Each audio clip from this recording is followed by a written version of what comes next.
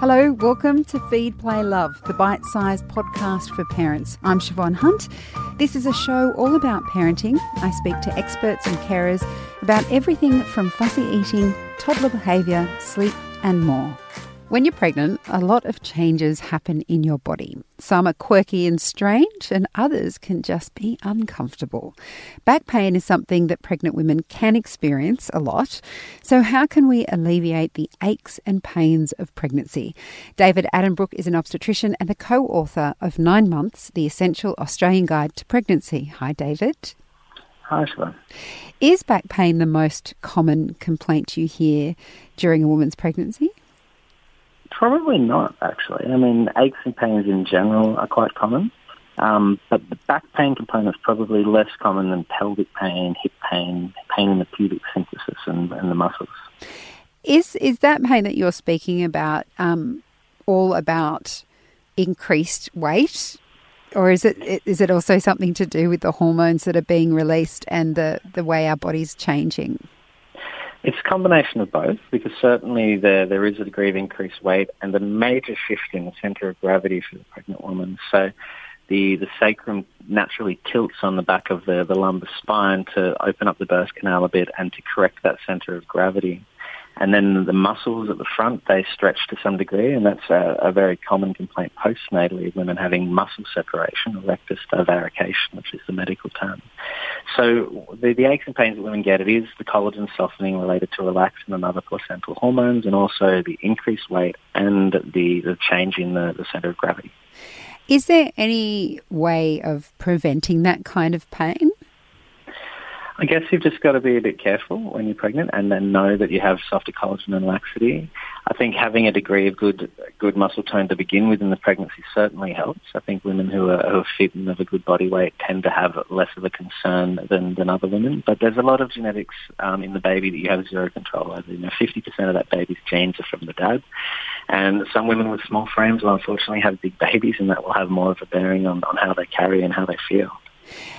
So in terms of the pelvic and hip pain, are there exercises that can alleviate it? Like, would you recommend that women see maybe a physio during pregnancy if they're experiencing that kind of pain? Certainly. A physiotherapist would usually be the first port of call for someone who is struggling with doing their day-to-day activities to do with that sort of pain. And they will often recommend types of movements to avoid strain on the muscles and the joints that are affected, and things that can help to stretch and relax those muscles. So a physiotherapist would be my first port of call for sure. I think I remember seeing some kind of belt you could wear as well to try and hold everything in. Is that something you would recommend? Yeah, absolutely. I mean, during pregnancy, it's a little bit hard because the baby's got to have some room to grow. And one of the concerns with those really firm, supportive belts that go around the bones of the pelvis and hips is that late in pregnancy, they may impair the baby from engaging its head. So the really tight Velcro ones that you put around the side of the hips and over the bone, just have a talk to the doctor at the end of the pregnancy, because if that is actively keeping the baby from engaging its head, it may be detrimental.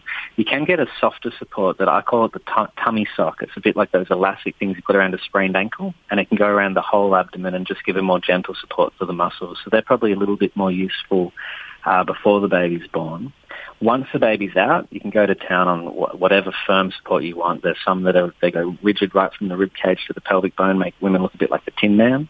Or I'll often suggest going to a lingerie store and getting like a nice corset, not one of those ridiculous tie-up ones, like an elasticy one that's sort of easy to put on, and that might be a bit easier to hide under clothes and be a bit more subtle. And is it likely that it seems to indicate from what you just said that those pains may not go away once you've had the baby? If you are experiencing that kind of pain before giving birth, is it something that you're likely to have to deal with after you've had the baby? Yeah, everyone heals a bit differently afterwards, but yeah, certainly people who've had a bit of a rougher time with the muscles and ligaments, that may persist. When it comes to working with improving the abdominal core muscles, a lot of the physiotherapists recommend actively avoiding the central rectus muscle exercises. So they're the ones that form a six-pack. So if you're trying to get your muscle and your core back after you've had a baby, you shouldn't be doing sit-ups. You should be working on your lateral abdominal muscles, sustained exercises like Pilates or planking, and avoiding those central tummy muscles to let them actually cinch in. Oh, the joys of being pregnant. But obviously there's an amazing surprise at the end of all of it, which is your baby. Thank goodness. Usually worth it. Yeah, that's right. David, thank you so much for your time today. Thank you. That's David Addenbrooke. He's an obstetrician and the co-author of 9 Months, The Essential Australian Guide to Pregnancy. Feed, Play, Love is a babyology podcast produced by Debbie Ning and presented by me, Siobhan Hunt. We'd love to hear from you, so if you'd like to get in touch, email us at feedplaylove@theparentbrand.com.au. See you next time.